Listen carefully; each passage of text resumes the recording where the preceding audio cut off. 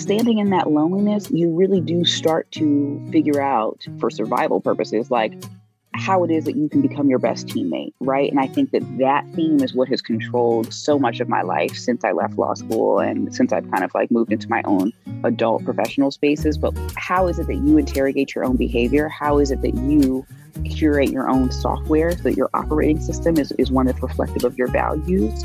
And how is it that you know that you have thought through something to the point where you trust what your conclusion is on stuff? Hey everyone, this is Ashley Menzies Babatunde, and welcome to another episode of No Straight Path, the highs, the lows, and the lessons learned. We are back with another 2-part interview series. I'm so excited about this one. I've been waiting for quite some time to actually release this conversation with my really close, amazing friend, Kristin Turner. We actually recorded this in the spring or even the winter. So there might be some references to some earlier current events, but the content is still very relevant. Since I met Kristin, she's just been a beautiful light in my life. Like, her wisdom and her self-awareness is just so admirable. And we dig into how she got to where she is personally and professionally. Professionally, she's very accomplished. She's done really amazing things. But I think the thing that really makes Kristin stick out is the personal journey that she's taken and the inner work that she's done to get to where she is today. So before we get to this really insightful conversation, I'll tell you a bit more about Kristin.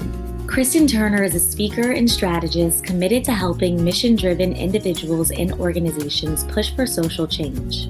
Her professional pursuits have all centered on creating more equity, individual agency, and overall well-being in the world and giving shape to the conversations that support that. While known to call professional audibles, Kristin work generally lives at the intersection of social entrepreneurship, technology, law, and politics. Yes, politics, everyone, it is election season, so remember to get out and vote. And she actually is the Deputy Director of Women Vote, the super PAC affiliated with Emily's List, the nation's largest resource for pro-choice Democratic women in politics. A self-proclaimed recovering lawyer, Kristin is a graduate of Harvard Law School and holds a BA in political science and Spanish from the University of Southern California. I know you guys are going to love this conversation with Kristin, so let's get to it. Hi, Kristin Turner. Welcome to No Straight Path. I'm just so happy to have you here. Kristin is a really good friend of mine from law school. She is an expert communicator, an amazing soul, and it just always has the best lessons to share. So I'm just really excited to dig into your story today, Kristin. So thank you for being on the podcast. Oh my gosh, thank you for having me. I'm so excited that you have, obviously like just kicked this off and really committed to it. It's going to be a gift for so many people. So I'm so excited. Thank you so much. Thank you. So I do want to just start from the beginning. Yeah. So I would love to know just about your childhood. If you could describe yourself, if Kristin and Ashley were childhood best friends, which would have been a dream for me. How would I describe you? What would we be doing? What would we be chatting about? Wow, that's a really good question, especially because we've talked about so many things. I don't know. It's funny that I don't know if we've ever really gotten into something like this. So childhood Kristin was known for being very animated. That's probably the first thing. Okay. I had the joke is that I've always had like a very old soul to me. I've always, been able to like talk to the adults, but also like do my own thing. So she was very animated, very precocious, highly verbal, shocking. Right. But I think the thing that defined her and defined me in large part, especially up until I think I really went to grad school, was that she was very silly. I've always been known for being like a very goofy person. And I think there were a few years there where that kind of got muted, but just a very silly, happy-go-lucky, super social, like wants to bring everybody in, like, let's all be friends. Yeah, I think not too different from the woman that you ended up meeting, when we went to grad school together. But I think she was just a free spirit. And that's a part of me that I've identified that I love and want to make sure that I protect, as I kind of get older. I love that. And can you tell us a little bit more just about where you grew up, about your family? How that shaped your perspective and perhaps your career path and goals of the future? Yeah, totally. So I am an only child and I'm also a military kid. So I was actually born in Oakland. And then when I was 5, I moved with my mom to DC, which is where she's from, and my entire maternal side of my family is. I think what's so interesting about my story, especially as I've gotten older, is that my parents have a really unique story. So I'm actually the product of my parents' second marriage to each other. And Oh, so wow. my parents got, married, divorced, married again on their 10-year anniversary. And then I actually think they broke up before they had me. And so, but they didn't get divorced until I was like 5 before we moved back here. And so I grew up very much so with the most awesome co-parents. But I think that having that non-traditional setup where it's like technically I grew up with a single mom, even though I had a good relationship with my dad, I never grew up with like a nuclear family. That was not my experience. It was most of my friends' experience, but not mine. And so I think that it has defined so much as I've like gotten older and like look back on it. But it was non-traditional from the jump. And it was more so like a testament to creating your own reality and doing what works for you. And I ended up in such a healthy context for all of my life that I feel really fortunate and grateful because I know people who, grew up in 2-parent homes. That wasn't necessarily like the situation in terms of like the energy that they were around. But I grew up in a context where even though my parents weren't together, they were always hyper focused on providing me with what our unit was and what the focus of our unit was. And so that is kind of like the basis for so much in my life. Yeah, I love that. And how does that connect to where you are today? I don't want to fast forward too much because I feel like there are so many parts of your story, but that is just an interesting tidbit. Can you expound upon that? Yeah, I mean, I think growing up, so my parents both have very interesting personalities. Like they balance each other really well, but they're very different. But at the end of the day, my parents are doctors and military. They were military doctors when I was growing up. And so I think they always brought this kind of very empathic nature to everyone around them in terms of like they're healers. I view my parents as healers and they view themselves as healers, right? And so they really have an understanding of what it means to show up and offer someone support or hear what their story is and things like that. And so I think that like I always grew up with this idea of service, especially growing up in a military family where it's kind of the military ethos is very much so around individual responsibility in pursuit of a collective good. And I think that that really impacted me. I didn't grow up on a military base. Like I grew up kind of in a regular house. And so I think I've always had like a straddled existence, right? It's either like military kid, but like I grew up kind of as a civilian in a regular home, not on a military base, etc. But I also was kind of the most privileged kid in my family. And so I was in private school, whereas all of my cousins were in public school. And so it's always been so interesting to me because I felt like my story is a shade of gray in a world that is really obsessed with this notion of black and white. I grew up always feeling like both and, because it was like, well, like, like I'm a nerd, but I'm also like an artist. I grew up dancing. And so it was kind of, I always had an understanding of the space where things come together and the space where you can just be so dynamic. And I think especially having this outlet of dance where it was kind of like it had this discipline piece to it. But I grew up doing ballet and hip hop, which are like not necessarily connected, but for me, they made the most sense ever. And so I think it's just kind of the discipline of dance, but also the idea of playing a role and being free enough to be a character, I think was really liberating in terms of like my desire to show up in a world that felt honest and that was free to be imperfect. I think the last thing that I'll say is that like, I know my parents also, they kind of like drew the lines of what the box was. Like, these are the boundaries, you know what I mean? But within that box, you're free to kind of do whatever you want. So like, I've never felt pressure to be anything or any in particular or do anything in particular. And I think especially a lot of children feel that. And I think a lot of only children feel that as well. I think there are other aspects of being an only child that I feel for sure, but they always made me feel empowered to be curious about my life and to know that I had the agency to define it as what I wanted it to be. But also with that agency came a responsibility to be able to answer for myself and for my behaviors. And so I think that there was just such an intentionality around me as a child and having a voice and being able to have a voice that fed into the way in which I showed up as an adult woman. Wow. Okay. Hopefully that so makes much sense. to unpack there. I love that. Of course it makes sense. I mean, it's amazing. You are the best communicator, speaker, You are that girl, Kristin, for me in law school. And now actually. Oh, okay. So many things that I actually didn't know. I love that. I love Yeah, I was thinking as I was saying, I was like, I don't know if I've ever told Ashley this. I don't know. I'm learning so much.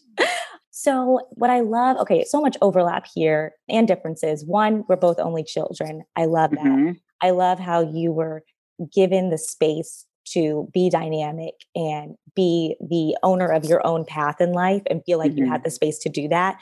I certainly felt the same way. My parents were very supportive, but everything that I did, it was what I wanted to do. I wanted to understand a little bit more of this fluidity that you had and how that led to your path to law school, because law school is a place that I think we both can relate to and say that it's a little bit more rigid. It feels Totally. like such a path. So how did you get there?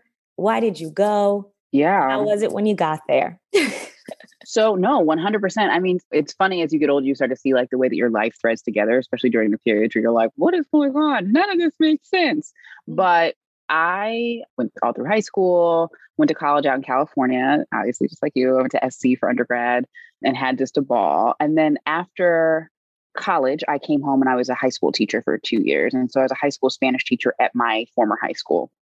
And so, yeah. I didn't know that either. Oh my gosh. Do you still speak Spanish?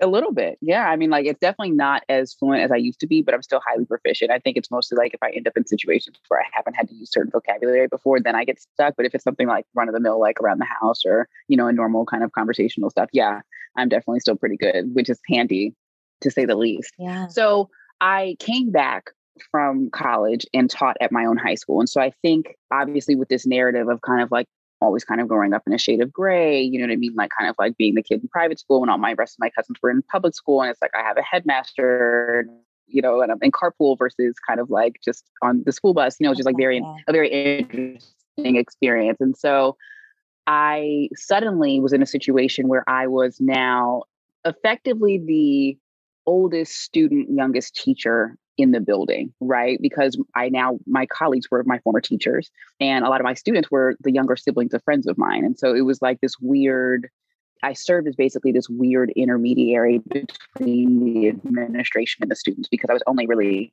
4 years, maybe 5 years older than some of the seniors. I looked like a student. Thank God I wasn't wearing a uniform, because people confuse me all the time. Yeah. You still look like a student, by the way. Thank you. It's I think what ended up happening, to your point, is that I ended up liaising a lot. You know what I mean? Basically trying to explain one side to the other. And it got me really interested in this idea of, especially in the context of being a language teacher, right? Like it's kind of how communication is so key and the way in which we can communicate in order to bring more people to the table. Like I just became very fascinated by the art of negotiation. And it's funny because a lot of the feedback I would be getting was like, oh, hey, like you're a really good communicator, da da da da da. And I just never really paid attention to it. I'm still actually struggling to pay attention to that feedback, but we can get to that later. Okay. Right. And so, but I just really loved the idea of how you can get other people to have your thought, or how do you bring people to consensus? And so as I was thinking about whether or not I wanted to kind of like keep teaching or go to graduate school, I started looking at programs on alternative dispute resolution and negotiation. And that's how I ended up seeing the program of negotiation at Harvard. And so I actually, when I applied to HLS, I applied specifically to do that program. Like I wanted to concentrate on negotiation. And so that's kind of like what led me there. I knew that, I think the critical thinking skills, and all those things you can say in your personal statement for law school are great. But that is kind of what the driver was. That was the focus. And I knew that, I might practice for a couple of years, but I'd probably end up in business because I like the idea space. But obviously, once we got there, just, life continued to unfold in its own special way. But that's how I ended up at Harvard. I wanted to do the program on negotiation because I was just really interested in how we kind of like bring people together and create communities that are built off of open communication, curiosity, and accountability. And honestly, compassion. Yeah. Yeah. And did you ultimately do that work when you got to Harvard? Were you in the negotiation workshop? I did. Yes, I did all the little classes. I did it. It was lovely. It was lovely. And I got, derailed. I got derailed. Okay. So let's talk about the being derailed. You're not doing negotiation. I mean, maybe you are doing some type of that work, but it seems like Right, exactly. So I think so. My first and second year were relatively straightforward in terms of what the usual kind of like 1L and 2L experiences at Harvard. Mhm. My third year, I ended up becoming the president of the Black Law Association unexpectedly. And I think like that's the key piece of the story, and very reluctantly. Like I was a very reluctant leader. I was not interested in assuming that role. But the way that it ended up shaking out is that I ended up getting elected, and I was petrified. I think that it took a lot of reflection to think about it, but it's one of those things where like I'm somebody who loves people, highly interpersonal. Like I live for like just the way that you learn about life by learning with other people. But I don't necessarily crave visibility. And I also don't necessarily crave quote unquote power in whatever context, you're talking about it, but being kind of the gatekeeper. That's not really my jam, even though I tend to find myself in those roles, but it's not really kind of like the space where I feel like, oh, like naturally I should be the one who's out here in the face of an organization. Like that should be it. Like, it's funny because not actually reflective of like how I feel. And so it ended up being really interesting because when I was elected also president, it was during a time that was very frenetic on campus. I think, Ashley, you could attest to that.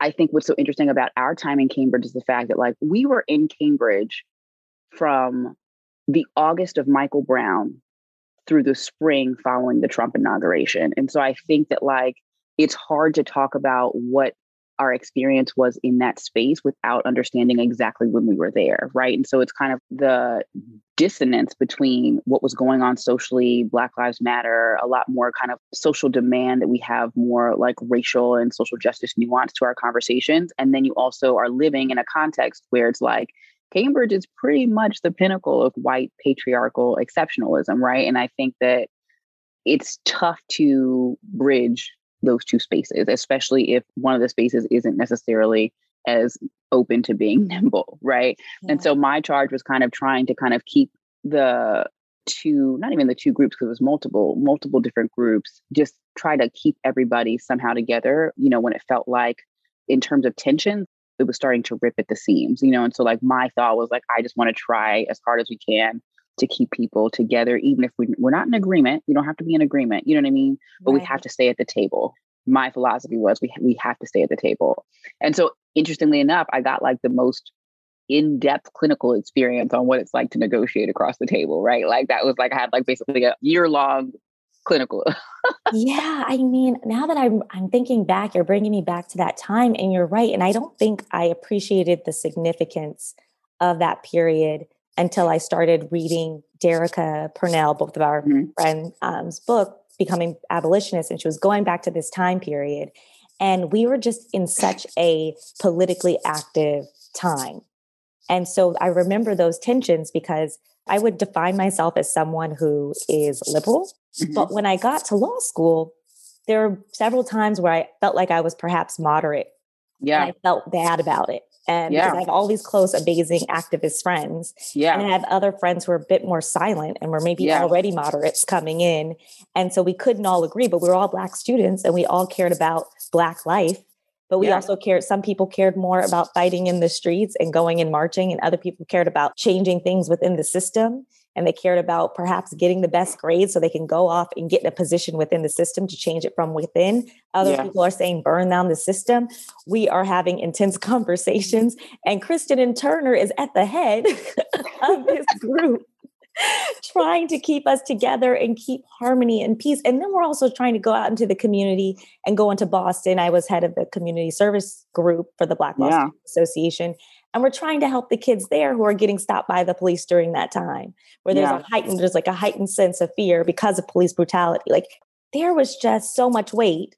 I mean, and for you to be directing us and be the lead, I mean, I think you did an excellent job. I just want you to know that. I'm not sure if I ever told you that. But we really needed people like you, because other people like me in the background, I was just studying, go to a meeting, study. All right, I'll come to this meeting, Kristin. Yes, okay, I'll go to this protest for like 5 minutes. Yes, I'll join this critical race theory class. Yeah. It was a lot. There was a lot going on. Yeah. And it's hard not to respect a lot of different viewpoints. And I think for me, it was a really huge lesson in I had probably some of the most painful experiences I've had during that 1 year. Experiences that it took me a few years after to really kind of work through and internalize and then ultimately be grateful for. But I think there are so many things that came out of my tenure as BALSA president personally, right? So it's like I would never, ever trade it. I don't know if I would want to do it again per se, but I can absolutely say that it was a necessary piece of whatever my story is. I can understand why it was a chapter there because I think, one, leadership is really interesting because it changes you, right? Or I don't know if it really changes you, but to that Michelle Obama kind of quote, it's like, it reveals who you are. Like you really do have to start making decisions about who you are. It becomes key in order to execute and lead, right? Because I think it's one of those things where like you're in such a unique situation that you really have to decide what your voice is, what your position is. And I don't know, even in law school as just a law student, I don't know if everyday people are really forced to do that. Like if you have a higher ability to hide behind, either flowery language or somebody else being more vocal. But like when you're in leadership, like you really do have to know where you come out because the reality is if you do something or take a position that isn't actually reflective of how you feel, it's a miserable space. I've experienced that now, you know what I mean? Where it's like, that's not really how I feel. And then I think also just trying to think about what your identity is, you as the person versus you as the leader. And then also reacting to the fact that a lot of your friends might not be able to differentiate between the two anymore. And so I think being a leader in a space where you are inherently mixing private and professional was just like such a unique learning curve for me that like changed a lot about how my brain is set up, right? The one thing that came out of that year that I always talk about is that leadership is lonely. That's what I learned. It's extremely lonely. And especially for somebody who I believe ultimately at the end of the day, like was elected based on the caliber of my individual interpersonal relationships. That was a tough space to be in where it was kind of feeling like even my closest friends couldn't see me different than me as BALSA president. So that was kind of tough. But in standing in that loneliness, you really do start to figure out for survival purposes, like how it is that you can become your best teammate, right? And I think that theme is what has controlled so much of my life since I left law school and since I've kind of like moved into my own adult professional spaces. But how is it that you interrogate your own behavior? How is it that you curate your own software so that your operating system is one that's reflective of your values? And how is it that you know that you have thought through something to the point where you trust what your conclusion is on stuff? And I think that, especially in the context of a legal education, was really helpful. And that's allowed me to step into my own voice and kind of stand in it in a way that is still definitely evolving, but it's in a way that I deeply, deeply, deeply appreciate. Wow. I love that. Okay. A lot to unpack there too. Listen, this might be two parts. This podcast might have to be two parts. Oh, no. I knew with Kristin, because there's always so much depth in our conversations and the way that you articulate your experiences that I think it's so important that people hear your voice. And so I think that's why you're pushed into these leadership positions. And so it sounds like it was so challenging.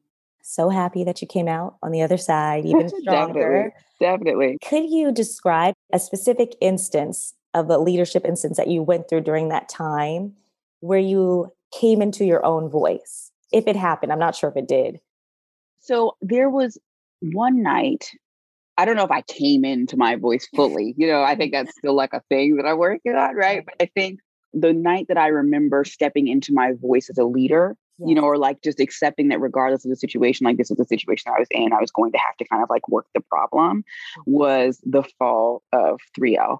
And I spoke to BALSA. We were in a period there's a lot of infighting. We were just kind of like, whatever. It was like September, October. So still early on, but we couldn't quite catch our stride. And I remember we had one meeting and we'd had like an e-board meeting with the kind of like, your internal vice president, external vice president, secretary, treasurer. We'd had like kind of like an officers meeting. That's what they're called, where they were like, listen, it's tough right now. Like there's a lot of friction in the group, and so I don't know how we're going to fix it. And so I remember going to the larger body meeting, the general body meeting. And at the end of it, I just kind of spoke from my heart. I remember saying, at the end of the day, dues are paid. At the end of the day, like the preseason is over, like this is the team, right? And so we need to think about what it means to be us in this moment here. And and understanding that, how uniquely situated we are to be here. And it's not like, what I wasn't trying to say is like, just be grateful. I'm not saying that, you know what I mean? Like, I think what I communicated that night was there are very practical realities involved with being who we are, where we are in this moment. And none of that is going to be able to be cut cleanly. It's complicated just by virtue of what it is. However, at the end of the day, like whether you believe in God or other, we are all here for whatever reason. And this moment is going to require us to find the best parts of ourselves to meet the challenges that lie ahead. And I just remember and saying, like, I love you guys. You know what I mean? We're not going to agree. Like, there's just no world where we all agree. That's not what it is. But at the end of the day, like, there is nobody else here who knows what it's like to be here as us. Right. And that requires a certain level of commitment to coming back to the table and having the argument then. I remember that night where I was like, okay, I'm going to do this, even though I'm very reluctant about it. But like, if this is a situation, I'm going to step into it and I'm going to do my best for this year. And so that was one night. That's so amazing. No, because it's true. It was like Balsa was like a family, right? Mm-hmm. We're not always going to get along, but we do in the end have this shared goal. And it was a very important time for us. Everybody was looking to us at that time. Yeah, exactly. For statements regarding various unfortunate like police killings, for statements regarding activism, for like cross-cultural statements. We had to work with all the different, organizations. Exactly. And it's Harvard Law School Black Law Students Association, right? So we are, I believe, the second biggest population of Black law students in the nation. I think Howard's number one, at least at the time. Part of the reason why I went to HLS, because the community was amazing. And now, after the fact, I look back, my closest relationships come from Balsa. Yeah. My husband was in Balsa with me. It was such a meaningful part of my experience, and we needed people like you to step up and take the lead. And so I'm just forever grateful for that. And I am just going back to that now, I'm just like, wow. Like I was in a little bit of a daze, just going through the motions, not really understanding everything that was going on behind the scenes and what you had to do to keep us together and to keep the organization moving forward. So I just appreciate you sharing that with us. No, thank you. I appreciate being able to share it. It was a part of the story that I'm still so grateful for sure, despite the fact that I walked out a little bit bruised. But for that experience, I would not have been able to make a lot of the decisions that have greatly impacted my life since then. Yeah. And informed kind of like what my squiggle has looked like. Yeah, let's talk about that. Let's talk about the squiggle. What was the next step in Kristin's journey? The next step, oh my gosh. So then the next step, I think, was us figuring out what we're going to do post law school, which the way I just phrased it made it seem like it was unclear. But the reality is when you're in law school, basically you find out what you're doing after your first year and you know what job you're going to work. And it's all pretty much very regimented, very set in stone, like it's a wheel that spins. I was basically set to go work at a firm in San Francisco and do tech M&A, corporate law, business deals, stuff like that.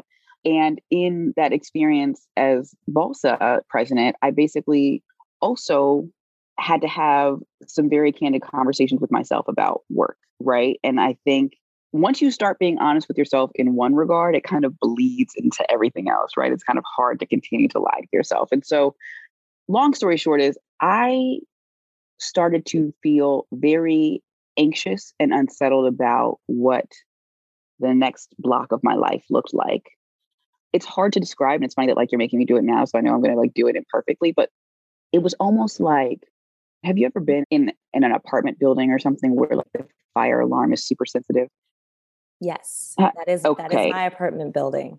They've gotten better with it over the years, but Great. And you know how sometimes if it goes off frequently, I've had this happen in some of my apartments previously where it's like, if the alarm goes off regularly, like there are some times you're like, fire. I'm not going out but then you're like, the screeching is just so bad that I have to leave, even though it's like, I know there's not a fire. That's how I felt. It was one of those things where there's an alarm going off internally that I cannot get to go off. And it seems like only a certain set of decisions is going to get it to shut off. And it's like, I would let it stay on if it wasn't blaring out my eardrum, Yeah. And so and that's like how I started to feel regularly. The more conversation that came around, like, oh, when does work start for you and all this stuff, like I just became so very lost in it, where it suddenly felt like the life I was about to live wasn't mine. There was nothing about it that felt like me. It just felt like a life, not mine, right? And so I went through a deep period of psychosis.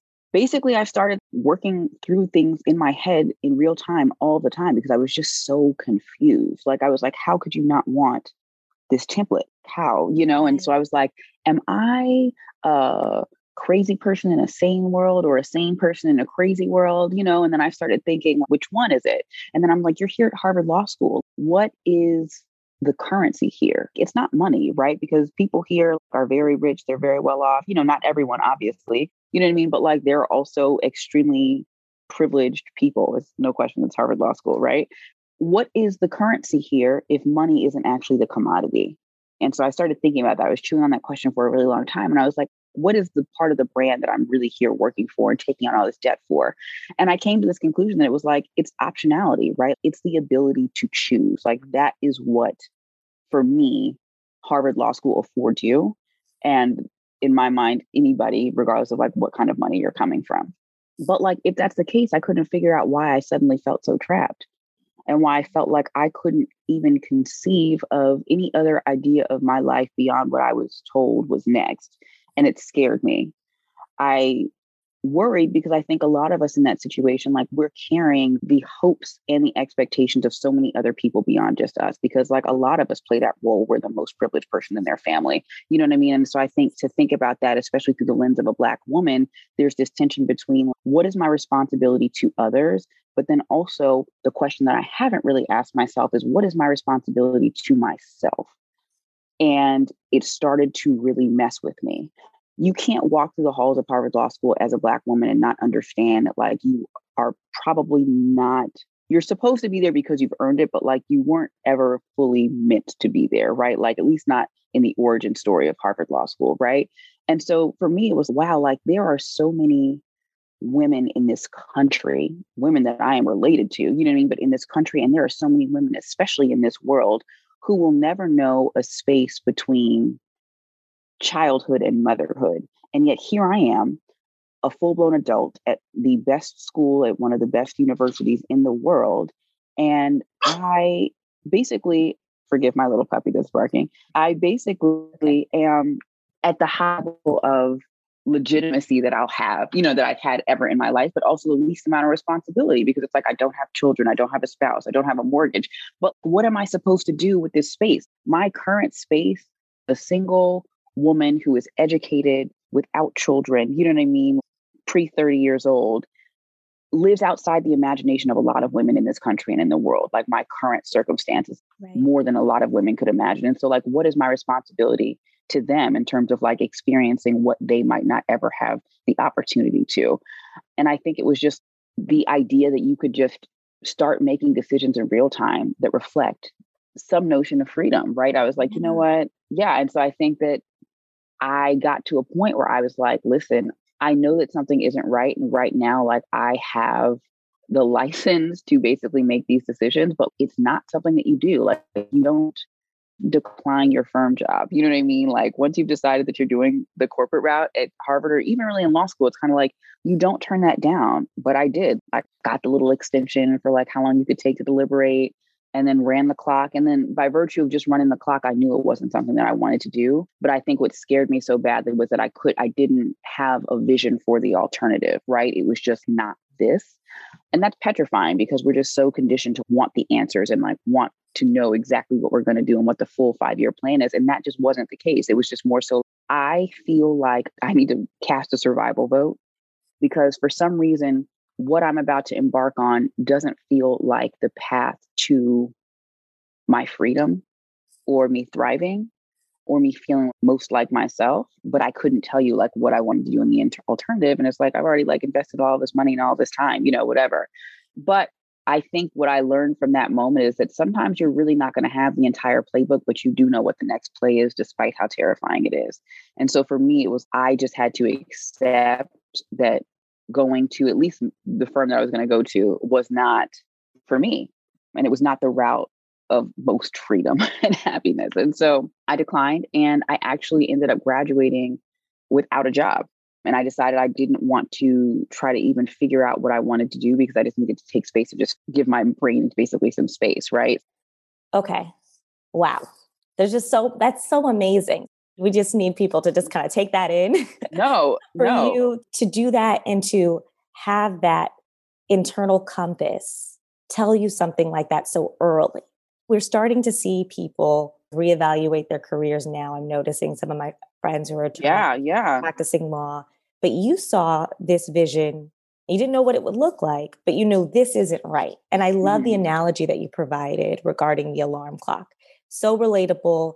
Not alarm clock, the fire alarm. Yeah. So relatable. And do you think that that's tied to the childhood that you had, how you talked about being dynamic and being in gray, both, I think you might have said gray, as well as the leadership experience where you felt that loneliness, but you still learned so much. And so you weren't necessarily afraid of continuing on that journey?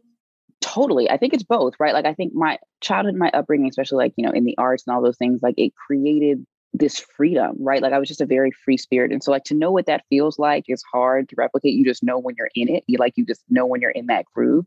And in all honesty, like my time in Cambridge muted a lot of that in my personality, which I still don't love. But I think again, it's just kind of like one of the phases of my life, right? Where I felt like, you button up more. Cambridge buttons you up a little bit. And especially going at like, you're from Los Angeles, you know what I mean? Going to school in LA, going to school at a school like USC was just very much so. It was a very gregarious context, where like everything's fun, but you can also be super smart. But it's like, we're going to lay out.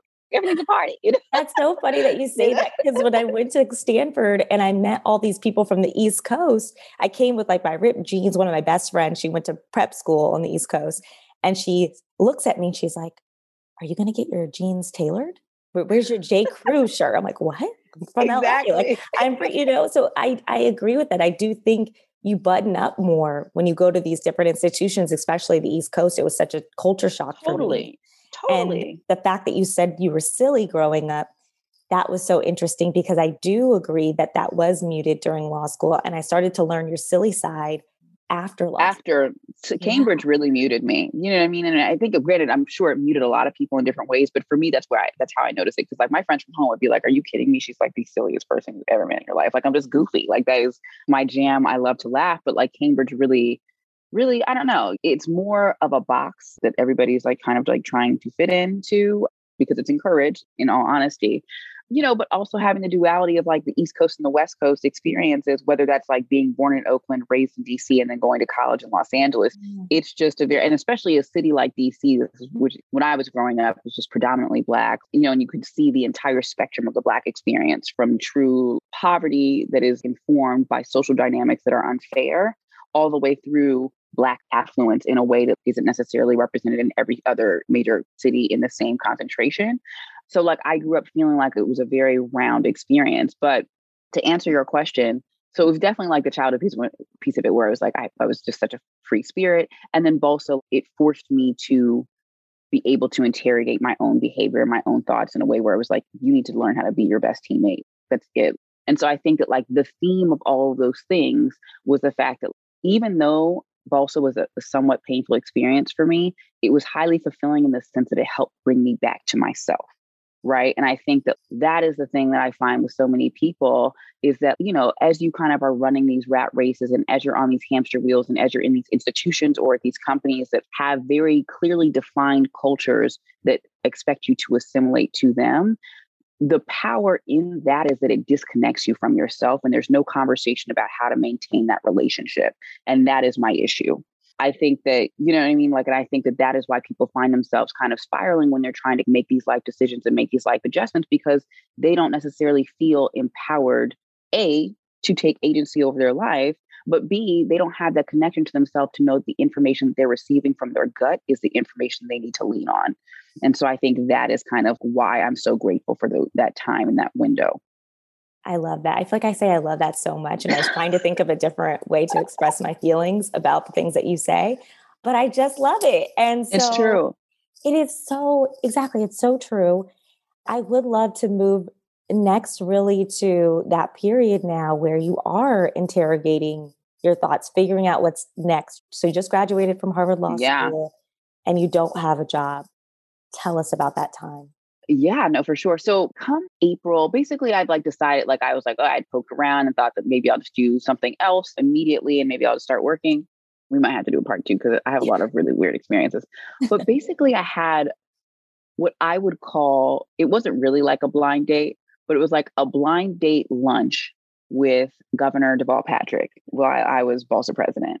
And basically the dean of Harvard Law School sent me an email saying, hey, you need to talk to a friend of mine, meet him at his office. This is the address on this day, blah, blah, blah, blah. And so I went and it was Governor Patrick. And so it was crazy because I basically tell him like, hey, like, I don't know if I should do this and da, da, da, da. And what I will say is prior to that meeting, the thing that kind of tipped me off that I was kind of going in the right direction is that, like, as I was explaining that, I was like, I don't really know if I like it. Like, all of my friends were like, no, girl, just take the money. You know what I mean? Take the money, do it for a little bit. You'll be all right. You know, da, da, da, da, whatever. But it was the only decision in my life where my mentors actually understood me more than my peers. Because typically I feel like you're trying to sell your mentors on something like, this is the future, trust us. And they're like, But it was the first time in my life where my peers were like, no, definitely don't do that. And my mentors were like, if you even suspect that this is not for you, you need to follow that 100%. 100% do not do it. Like, listen to us when we say it. And it was just so interesting because I think there was just a strain of perspective that I knew to trust. You know what I mean? Because people said it, whether it was Professor Wilkins or Dean Mena or whoever the case may be, they were just like, no, no, no, no, no. Life has shown us that we need to give you this information. And so I told Governor Patrick the whole story and da da da da. And I was like, when and you if say, I have sorry, to, the whole story. What do you yeah, mean? I was just trying to like gloss over stuff. Oh. You're like, basically how like I was really interested in kind of like social entrepreneurship and big ideas, and you know how I didn't know if going the regular route was for me, but I felt kind of crazy and all those things, you know, and like it's hard when you kind of have not a vision, but it's almost sometimes people carry the emotional experience of what the dream for their life is without actually having a vision to think about in their mind, if that makes sense. So sometimes you can feel that there's more for your life, even if you can't see it. He and I were talking about that, you know, and I was like, so maybe I'll just get another job. And if that's the case, like whatever, like I'll start working right after I graduate. Like even if it's the day after I graduate, like I'll just do that because I was still very much so trained to like for the grind. And he sat there and he looked at me and he said, yeah, the one thing you need to walk out here knowing is that this timeline that you bought into is completely made up. He's like, time is what you make of it. Like you don't have to do anything on any timeline. All timelines are fake and they are completely created. And for some reason, when he said it to me, it just opened up my brain. And so I walked out of that meeting like, I'm not going to keep looking for a job right now. I'm going to enjoy where I am right now, which is the last, 6-7 weeks of my final year at Harvard Law School. You know what I mean? Which is a time that like I'll always remember. And then I'm going to take the summer to just regroup. And then come fall, I'll like, you know, basically be back on the grid. And I told all my mentors like, hey, I'm going to re-up come September. And that's what I did. I took a summer. I came home. I moved, you know, we graduated. I came home and I took a summer to remember who I was before Harvard. I hung out with my family. I saw cousins, and it was funny because I had a cousin who's like a fake cousin, but he was really our community does. exactly. But he doesn't know it, but he was really integral because I came home for like a winter break, our last year of law school. And I went to like another cousin's school play and he was there. And I was like, oh, I went to go say hello. And they were like, no, this is like little Cameron. Cameron was born the summer I left for college. And so it was just so crazy seeing what 10 years looks like in the context of a person. And I realized like, wow, I haven't really been home that much. Like I've been in college and then I've been away at law school. And then I've just kind of been popping around doing my like fun, carefree, a little bit of hot girl years, you know, whatever, you know. And so it was just kind of like, wow, I've spent a lot of time not here. And this is the place that I most remember myself. And so I came home and I just kind of got back to the basics of who I used to be when I felt like most myself. And that really, really helped, which is a privilege, first of all, because not everybody can just go back to whether it's a city, whether it's a home, whether it's a community. Like that's not always the case for everybody. But I think in that I've learned that there have been aspects of my life that have been a privilege that we don't often talk about, even just having like a set community. And so I came back to my community and I was just like, you know what, I need to get back to the basics and just remember who I am. And so that's what I did that summer. And I remembered what I cared about, what my spiritual leanings were, what my philosophy of how I wanted to show up in my life was going to be. That is so wonderful. Can you tell us a little bit more, tell me a little bit more, and I guess Yeah. so it isn't us, just about what that looked like for you when you said, come back to myself. What did that look like? I think what happens a lot in the Black community, especially like when you're dealing with the pressures of like what Black quote unquote excellence looks like, I had to figure out what goals and what expectations were mine or which of those were just inherited from the world around me. And that took a lot of time because I think you just have to just even working to identify which beliefs aren't yours is just super hard. Right. And so for me, it was just a lot of time really not only hanging out with my family, but sometimes just hanging out with myself, which I don't think we all get a chance to do. And I think it can be frightening in a lot of ways because it ends up begging a lot of questions that, quite frankly, I don't know if we always have the tools to answer. And I think it's so funny because like now, obviously fast forwarding like to like think about the world that we're living in now, but half the reason why we're in this kind of socio-political context where we can't really come to the table, we can't really admit our faults and things like that is because we're not even really socialized or conditioned to have those conversations with ourselves as individuals. And so I think it was just this reorientation of what my rubric for my life needed to be and how I wanted to kind of exercise that in terms of the way I show up with the people around me. And so that's what it looked like. It looked like, me sitting on my deck in my backyard, journaling or just thinking, really, truly, just taking yourself down to the studs. Yeah. Yeah. So much of what you just said, I can just really relate to. And part of the reason why I wanted to have this podcast is because I wanted to humanize success. I mean, that's the big reason of it, is just to show everyone that we are all humans and we all go through these different stages in life.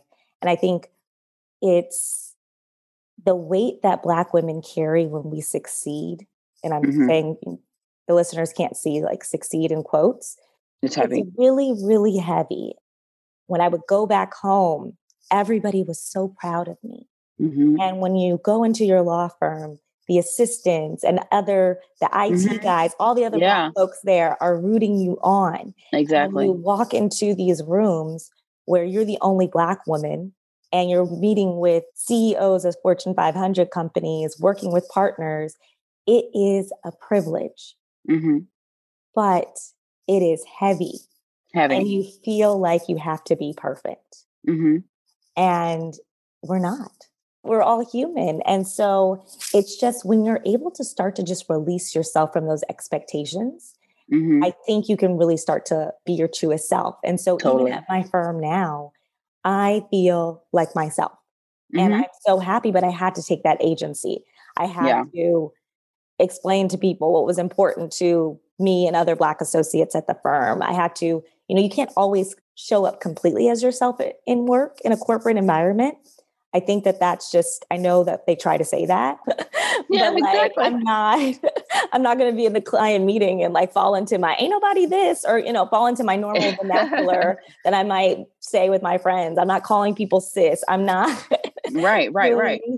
certain things, but I know I'm going on a little bit of a speech. And I know I said we are cutting our time, but we're going to have a part two. Okay, we're going to do a part two. I think it's very obvious. We're definitely doing a part two. It's wintertime. You have it. You know where to find me. Yeah, and it's like, and that's my thing. Like, I'm like, my experience, though, it's like unique in terms of the details. You know what I mean? In terms of the feelings and the challenges of just trying to figure out what it means to step up to your own life and live it are common to everybody. And so, like, to your point, in terms of thinking about what success is, and it's like, for a long time, for us, success was the degree, the job, the title, the travel, the gram. And now I'm in a place in my life coming out of this experience, especially in the last 5 years since we've left law school. And it's where it's like success to me is having my life reflect an understanding of self, whether that's the jobs I take, whether that's the home I live in, whether I'm up early or late in the afternoon, late in the evening, or early in the morning, whether it's like what I eat, what my diet is, whatever the case may be, it's about creating a life that reflects how I know myself to be and what works well for me so that I can show up and actually experience the surprises that life has in store. Okay. I'm trying not to say I love that, but I love that as well. I love that definition. I agree to so many levels. And I think that as you get more senior, or you figure out, depending on where you are, because there's more flexibility in certain jobs. But like ultimately, you are, I think you might have said this, like you are the agent of your own life. You have agency. You need to show up in the way that is most true to you. And I am really starting to do that in my work now. It took me a little bit of time, but I am moving forward with certain initiatives at my firm, and I am taking the time that I need. I am journaling. I work. I never say no to my workout. Like that is just embedded in what I do. Someone can be emailing me, but if I'm in my workout, I have to finish my workout. Like, my health and wellness is the most important thing to me. Totally. My body, keeping my body healthy. And so being able to take that control of your life and have it reflect who you are as a human, that definition of success is so profound and important. This is probably a natural stopping point. Yeah, I think it's a natural stopping point, because let's all sit with Kristin Turner's definition of success. Yeah. Go back, go interrogate your lives right now. Go sit with yourself, go journal, go figure out how you want to show up in this world, how you want to be. And let's simmer on that. Totally. It is encouraged. Thank you so much for having me, Ashley. Thank you so much for sharing, Kristin. Seriously, you've given me so much to think about, as always. And I just love your heart. I love your spirit. And I love how it is reflected in your speech. Thank you for listening to another episode of No Straight Path, the highs, the lows, and the lessons learned. Remember to share this episode with friends and family. And if you like what you hear, please go on to Apple Podcasts, Spotify, or wherever you listen to podcasts to rate the show. It helps other listeners find No Straight Path. Let's spread the message, everyone, and make sure that millennials feel less alone. There's no straight path in your career and life, and that's okay. It's honestly what makes the journey exciting. So let's get inspired together. I hope you have a great week.